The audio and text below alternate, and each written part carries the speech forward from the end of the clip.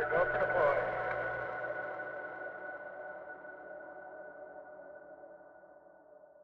Hello, this is Assigned Scientist at Bachelor's, the only science podcast I know about with no cis people allowed. I'm Charles, and I'm an entomologist. And I'm Tessa, and I'm an astrobiologist. And today, as our guest, we have Nicole Petkovich. Nicole is a materials chemist working in industry. She graduated from Duquesne University in 2008 with a BA in physics and a BS in chemistry. While at Duquesne, she did an NSF REU at the University of Minnesota and decided to attend there for graduate school. Her doctoral work focused on templated, porous materials for both energy storage and conversion applications. In addition, she also did research on graphene oxide-based tougheners for plastics. During her career, she has co-authored over 10 research articles and reviews and has multiple granted patents and filed patent applications.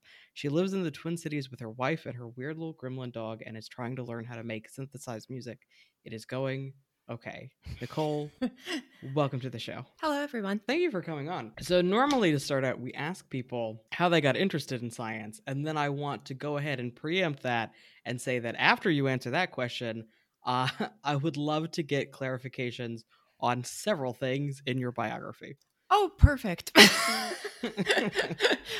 Well, in terms of getting into science, I think I was kind of like doomed to going into science as like a kid. I got like really into certain things. One of them eventually was astronomy. And so I was actually really into the stars, and my dad would get Science magazine, and I remember seeing like the first time they found exosolar planet. And then I also was really interested in gemstones, and my dad and my mom indulged me in that. Not like really expensive ones. That I think really got me into the materials science and materials chemistry area. And then like as I went through school, science always was a passion of mine. And then I took a chemistry class in high school and I really liked it. And for some reason, once I was looking at colleges, I was just like, I want to do material science or chemistry. And there I went from there. So So just starting with your biography, let's just go in order.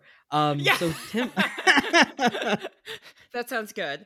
Yeah, so what are templated porous materials? There's a lot of different ways to kind of have porosity in materials. Something that a lot of materials chemists and material scientists will call engineered porosity, and that's deliberately synthesizing materials that contain some amount of porosity, and that's in contrast to, like, say, mined materials or natural materials that also contain some amount of porosity, be it in kind of the structure of a rock or for a biological material. It grows in a certain way to like allow for, say, transport of water or other things. But templates are basically things that you can kind of create a synthetic shell around them. So one of the things I did when I was a graduate student is we created something that was called a inverse opal structure. What we did there is something kind of akin to the natural opal. You can see inspirations in them and the applications from the natural world. But we would take basically a suspension of very small polymer spheres on the order of a couple hundred nanometers. And over time, you can either let those sediment by the force of gravity, or you can centrifuge them to kind of accelerate that process. But they'll actually pack together in an ordered arrangement. You have all these little tiny ordered spheres of polymers. You can dry them, and then you can put another material, and it'll take, by like capillary action, it will draw this material into the spaces between the spheres, and you can burn out the spheres, and then you get a replica structure. Just to reiterate, to make sure that I understand. So you basically have these materials like spheres, and they make kind of a pattern together. Yeah. And then you surround them with another material, and the spheres themselves dissolve or get burned out, and then you have an empty space within the second material. Yep, yeah, and it's the negative replica of what you started out with, and so you can kind of use that to kind of create an ordered array. So if having an ordered porosity is important, using these kind of opal-like structures is one way of doing that, and that's there's certain applications for the kind of the utilizing and kind of harnessing and light, and it's called photonics. And one of the things is that these things can act as kind of diffraction, can diffract light, visible light. So if you look at certain, like butterflies and stuff like that, they have kind of this iridescence and these structural colors. And this is one way of doing it. And by tuning the size of the spheres, you can get diffraction of certain wavelengths. So then the question, what specifically are these things used for? Well, right now, a lot of them are more experimental for certain hard templated materials. Some of the other templated materials where you get things that are very, very small, and other types of porous materials that are at a very small length scale, so down to the nanometer scale. You can do things like separating out certain molecules. You can basically have a lot of surface area for reactions or for hosting other molecules in there. You can also kind of functionalize a surface, so add things to the surface, so you can, potentially envision these as for sensing applications. Because these things have like transport channels, you can also use it for energy applications. There's a lot of things that can be done by harnessing basically the fact that you've taken a material, and where if you just had a sphere in the same volume, you can, by punching these holes in there, increase the surface area many, many times, to the point where you're getting like over 1,000 meters squared per gram of material in just porosity at a very, very fine scale. So wow. So next, graphene oxide-based tougheners for plastics. So there are a couple of things here. Yeah, do we want to start at the graphene or the? Yeah. Let's break it down piece by piece and then all together as an idea. Okay, all right. So carbon is a very interesting element. So it's in all sorts of organic things, usually with a lot of heteroatoms. So carbon, like in the inorganic forms, there's different types of allotropes. One of them that's really familiar to most people is graphite, and that's kind of used in like pencil lead as a lubricant and other applications. But what it looks like at an atomic level is basically these hexagonal rings of carbon atoms arranged in a pattern across space, and there's an interlayer spacing. So basically there's a void space between like semi-infinite planes, and you can kind of imagine it as a stacked layer of these sheets of carbon. Now graphene is where, if you can imagine blowing up that sheet and just taking a single layer of that, there's various ways of kind of trying to get just a single layer of graphene, and you can approach it several ways. But the methods that we were using were to kind of basically chemically oxidize graphite itself, and that starts to functionalize and add the different atoms, like heteroatoms, mainly oxygen, to various sites, and it kind of makes the entire structure fall apart. And so then you have something known as graphite oxide, which contains a lot of carbon-oxygen bonds. So you can take that graphite oxide, recover it, purify it, and then redisperse it in a polar solvent like water.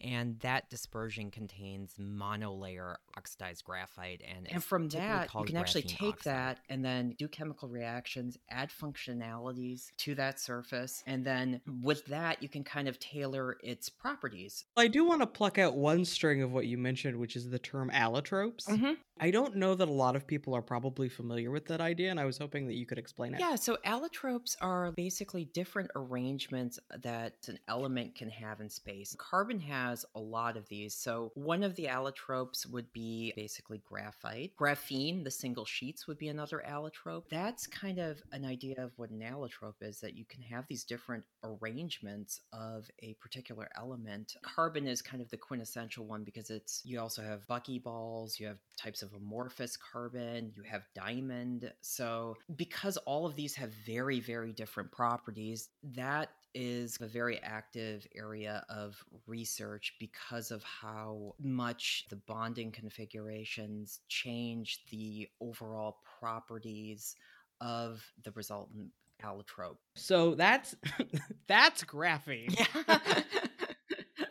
So it's graphene oxide, right? Yeah, graphite is a fairly stable material. Even to burn it, it takes pretty high temperatures for flake graphite to start to oxidize. So, what you have to do is kind of heat up basically the graphite in a bath of strong mineral acids and add potassium permanganate, which is a strong oxidizing agent. And in that milieu, you get these manganese species that are extremely oxidizing, and that will actually attack the graphite itself and then start creating these oxygen functional groups on it and blow apart the entire structure. It's not like the friendliest chemistry to to get it, because it is a very, in a sense, a fairly robust material. So you have to resort to kind of, you can't use a delicate touch with it. What are tougheners then for plastic? So they're things to basically just improve their mechanical properties. So the thing we were looking at is kind of things that would prevent the plastics from fracturing. So kind of adding materials to hopefully like toughen plastic and make it more resilient. Okay. So material science basically seems like trying to figure out how to manipulate properties of materials so that they can suit a variety of applications best. Yes. Yeah. And it kind of comes back to something that we call kind of a structure property relationship. So you kind of have that's something that's used a lot in kind of materials chemistry and material science, where if you can understand kind of the fundamental structural aspects of a given material, you can maybe do things to kind of tailor that structure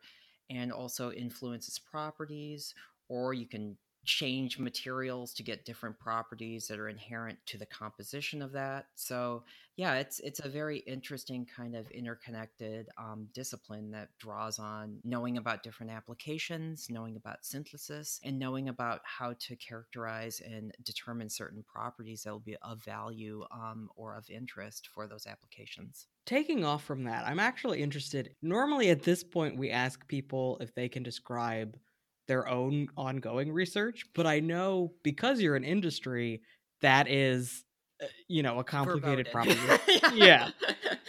But what's interesting there, though, is also that you went into industry and sort of why you decided to do that, what led you to do that, and then also the differences between your experiences in academia and then in industry. So I was actually somewhat interested in teaching. I still do like kind of the instructing people and kind of like sharing knowledge and doing kind of that teaching aspects. And I mean, that's something that I can also continue like professionally as well, with professional organizations and whatnot. But I was kind of going down that track, and I there were two things that kind of drew me away from it. I would say first is the job market wasn't great for that. um Not gonna But the lie. job market and academia, Yeah, bad? it's not. Yeah, I The know. hell you say? Oh dear. And It's then the first I've heard of it. yeah. and and the other part, I think, was like I had been in graduate school for a while, and one of the things to kind of get like look at like tenure track positions and stuff like that, it require another postdoc, and I kind of wanted to do something really different with my career. And I think going into industry was one way of doing that. And I also started talking to some people who had gone into industry and just seeing kind of hearing about the variety of different things that they experience in industry. It kind of changed my mind on a lot of things. And then I just, it was near the end of my PhD, and then I shifted gears to try and get a job in industry. And it's kind of how I ended up here. Well, how is it how is it treating you? It's treating me well. I think, yeah, I mean, it's doing industrial science it is different because I mean, there's a lot of things that are very much bounded by you're looking to make things that are profitable for a company. So you're looking at the business factors, you're looking at environmental health and safety factors that go into that. You're looking at patentability. Can you protect the intellectual property that you generate? And that kind of changes how you also do some experimentation for making sure that you can patent something or getting good examples for that. Um, yeah, so it's an interplay of like a lot of different layers that you don't really have in an academic experience. So it's very interesting. It's very collaborative, especially with a larger organization, since you have a lot of talent with different areas of expertise, and there's things that you can do to enrich yourself and to continue like learning as well. But you kind of also it's a very it very much behooves you to kind of in kind of the larger uh, kind of firms to work with your fellow scientists in a very collaborative way to get things done. Yeah, so it's a very very different experience from academia, and some people really like it, and some people like will go into industry for a while, get their toes wet, and then go back into academia. So I've seen both with people entering and exiting. So it doesn't like kind of reach equilibrium right out of the starting gate of like graduate school or postdoc, but you'll have people go back and forth. And I know there's some very major material science professors at various universities who were in industry for a bit and then went and became professors. It's interesting the way you've described it because, at least in my experience, there's sort of been the stereotype that, oh, with in academia, there's just so much bureaucracy you have to cut through. And with industry, you don't have that. But it sounds like no industry has its own helping of bureaucracy. Well, yeah, I mean, in a sense, you have to. There's a lot of rules and regulations that need to be followed in order to. I mean, one of the big aspects of that is it's not necessarily. I mean, it's bureaucracy for a good reason. Is kind of the health and safety aspects of what you're doing. I mean, that's a very critical role that one has to kind of look at when they're developing different technologies. But I mean, there's a lot to it in terms of, you know, manufacturability, et cetera, et cetera. So, I mean, uh, there's going to be always bureaucracy wherever you go. You can't get rid of it. But I think it's the biggest thing I think is kind of a different end goal and a kind of a greater diversity of certain things you have to take into consideration that would not be present in academia. I mean, and for instance, we don't have to write grants, but there's I mean, but actually, I shouldn't say that. Some researchers within companies will actually write grants as well, and will partner up with other organizations to do early stage research, national labs, or even universities. So, in a sense, if you really want to, you can kind of get everything. Aside from students, like undergrads and like grad students, though, I mean, they can end up working for you as like tech aides or technicians or whatever. Who needs undergrads anyway? You know what I mean? Yeah. Bunch of nerds. Yeah, well, I'm interested. Are in industry and academic material sciences oriented around different questions? Do you know what I mean? Like, is the material science that happens at universities within academia usually more theoretical than like applied? It really depends. It depends on the company. It depends on what stage the research is at. It's really hard to answer that because there is actually a lot of overlap that can occur with that.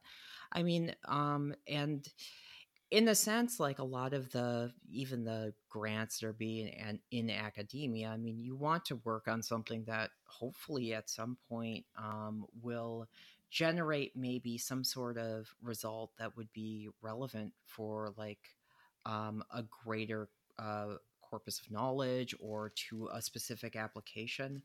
But yeah, it's highly variable, and like some of that, like I mean, if you're like say looking for a career in industry, you can kind of look at and see how different companies kind of balance that out and what their kind of MO is for how they're going about that, similar to looking at different academic groups with regards to if they do more of a theoretical work or very, very strongly applied, and maybe even to the point where they have really strong industry partnerships where you can do some very focused research towards certain very like well lined out goals. So Yeah. Industry, it's in a very real way, it's extremely exotic to me as somebody whose focus Oh. is in a discipline which literally has no industrial application. Yeah. I feel you on that, Charles. Well, listen, we haven't gotten there yet, but someday, I mean, fingers crossed, I guess, there will be a weird alien industrial complex. Gotta get it in the ground floor. Yeah, you just gotta hang in there long enough. Alien industrial complex sounds like, like they've invaded. It sounds like V or something like that. Listen, you know what? To take a brief tangent, I would like us all to think about what the best case scenario of an alien industrial complex might be. Because I have my answer. Pretty much whatever the culture is from Ian Banks' The Culture series, where society is run by these omnibenevolent and all-powerful AI who also have really good senses of humor and are slightly eccentric, and just like go around helping other civilizations like advance if they want to. So that would be my ideal. That's nice. Oh, I'm just like picturing Dark Places right now because it's like all the sci-fi. Anything with industrial and alien tends to be like, here's this tube. Goodbye. I mean, you're not wrong. No, I'll give you another minute to think about it while giving my answer, which is that my first thought is just a huge industry catering to all of the like weird perverts that definitely exist in our cultures and probably in alien cultures, because the first thing I always think about with alien contact is all of the horny people on Earth, God bless them, who definitely their first thought is, how do we all have sex with each other? And if you think there isn't going to be a robust market for sex toys, for new forms of prophylactics, you name it. And I think that could be a very, a weird and horny, but overall positive experience for the world. I mean, if the success of the Mass Effect series has indicated anything, I believe you are definitely onto something. Right? Yeah, for this, it just, when you were saying that, I'm like, oh, this is just going to some sort of Cronenberg level horror stuff for me. Listen, I'm sorry, I don't know. I seem traumatized by this question. Cronenberg horror type kinks out there. Reassess.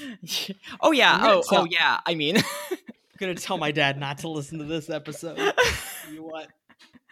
It's material science, Dad. You won't understand. It'll be fine. Oh dear. But yeah, so we're talking about industry. Yeah. Unless you have anything more to say on the contrast between industry and academia, I am actually interested in, given like an ideal circumstance, what kind of driving questions in material science you would most like to work on.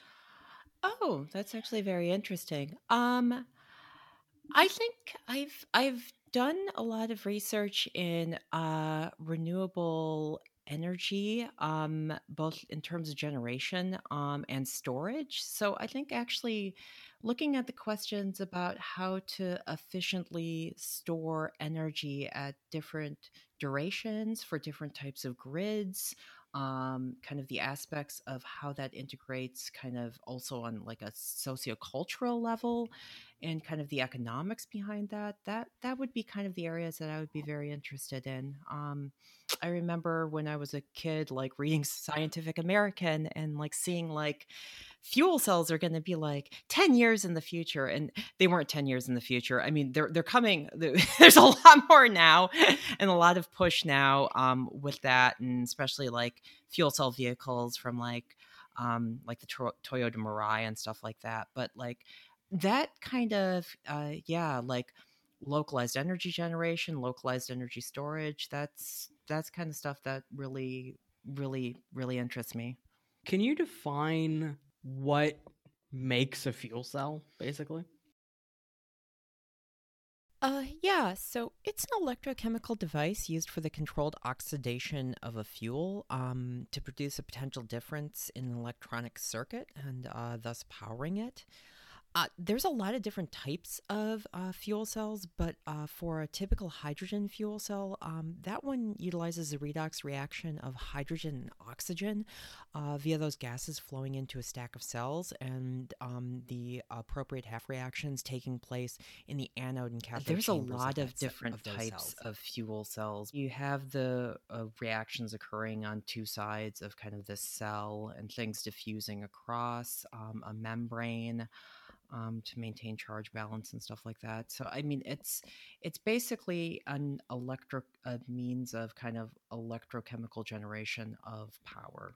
And this may be a silly question, but what distinguishes a fuel cell from a battery? It's a good question. I mean, for basically so there's a lot of overlap in that, and especially looking at it for for fuel cells, you can kind of look at. I mean, some of them are pure, like it's gases are being fed into it from kind of both sides. You for batteries, you typically have basically their solid state, and they might have a liquid electrolyte inside them. There are also batteries known as flow batteries, where you actually have a flowing electrolyte that basically is is kind of the energy storage medium that will be pumped into both sides of a cell. I mean, you can actually have like flow batteries that also have little particles in them, where those particles will react. So Well, then my final question before our final question, is there anything about material science that you just want people to know? yeah, I mean, it's a very interesting field, because it really is kind of a central point, and you can see with material science where chemistry, biology, and physics will all be involved, along with aspects of modeling. It's a very vibrant kind of place where it's kind of interconnected with a lot of different disciplines, and um, that's one of the things that always is kind of, if you're someone who really likes learning about things, or likes kind of looking at different types of systems or different types of materials, or envisioning different how things go into certain applications, or how these properties can kind of be tailored and stuff like that, it's, I think, a very rewarding field in that sense, because it again occupies kind of this very centralized location that like can draw on so many different other disciplines. So maybe I'm just doing a pitch for materials chemistry and material science. Listen, I'm not going to stop you. Yeah, I'm just shilling here. Well, I think, it's always to bring it back to me. It is always interesting because, like, I wanted to be an entomologist, when I was 7 years old, because I was able to go outside and be like, look, bugs, I like those, like entomology in that way. And this is the background of a lot of entomologists, that as kids, they really liked insects, and then they just followed that all the way to a career. Whereas, I don't think that there are probably a lot of 7-year-olds who are like, I want to go into material science. No, it's not. I think that's like less of a, like, the kid would have to be a pretty intense nerd to be like, oh man, I want to design the next material. You know. But yeah.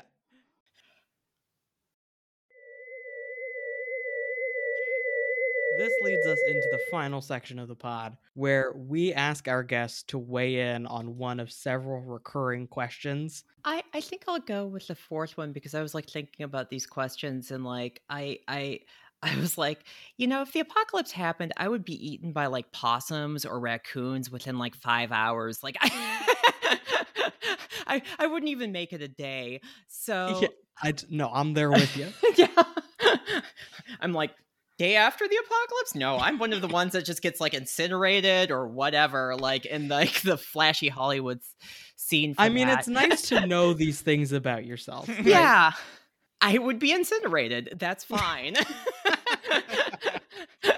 I'll actually talk about like the medical advances. One of the things I would like to see is kind of more research on kind of like, we know that a lot of stuff with the HRT are pretty safe like in the medium term, and there's still some questions in the long term in terms of kind of, what might be some of the side effects and stuff like that going forward. And it looks like it's pretty good, but I've read some articles on like PubMed where they're like, well, we still don't know like how optimizing, say, a certain HRT regime might decrease any of the risks and like get it to levels that are extremely excellent. And so like that's kind of what I'd like to see. And also like maybe how maybe like HRT could be better used for like non-binary people. And I think that would be interesting near-term stuff that I hope some epidemiologists and like clinicians take on soon.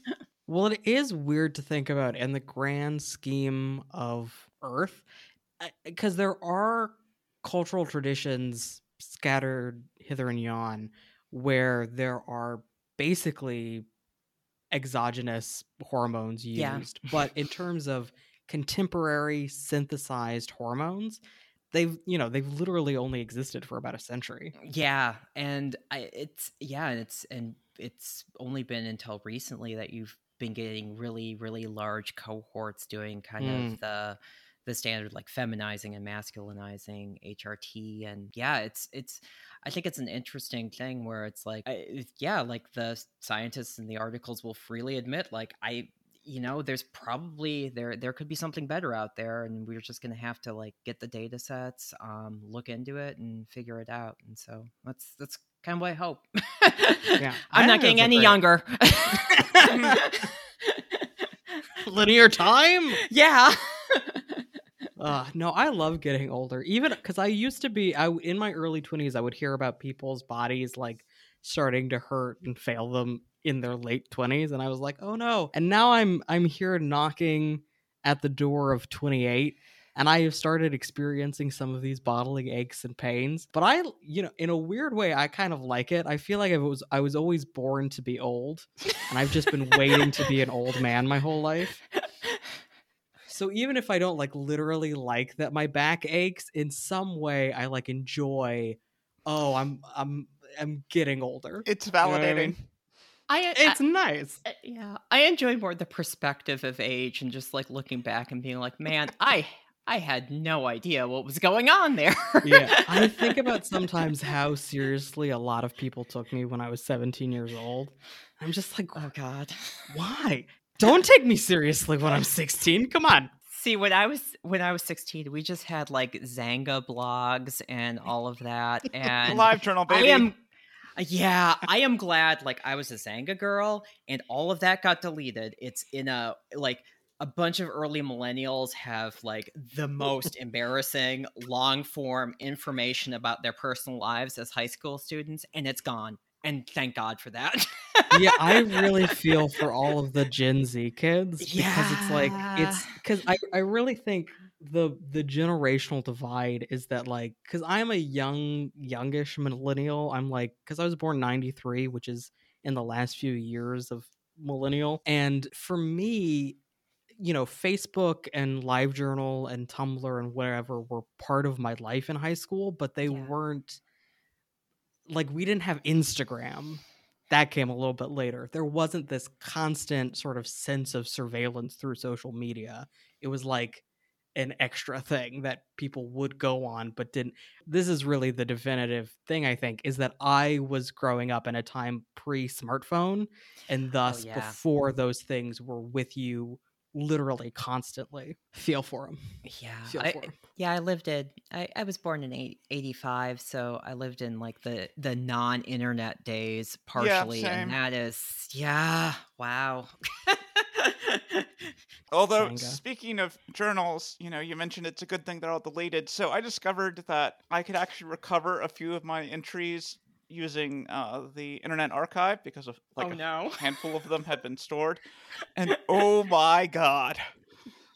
It was like, who is this person even? Did you also like have like the, oh my god, I am so profound, I'm going to put these thoughts down because I am the most profound person. I'm in college, I'm profound. Because There I had were a lot of definitely that, and that was cringe. It wasn't a lot, but there were definitely a few entries that were like that, where I'm like, at one point I was like talking about how I felt so much older and wiser than the girl I was dating as a sophomore, and the girl was a freshman, and Gross. it's Come just on. like, you gotta be kidding me. No, I put the writing that I thought was really profound on DeviantArt Oh my. because I didn't do visual art. I was like, I want to participate. Oh dear, I did have a Zanga, but that's because I got into blogging very, very early. Because Zanga was on its way out when I was, and then I had LiveJournal, of course, and I had Blogspot and Tumblr. I've had all of the blogging. Oh god. Like I have some of those Zanga posts saved, and one of them was just so like melodramatic and like just I was like, I'm gonna delete you forever so I don't have to deal with knowing that I wrote this at one point. Yeah.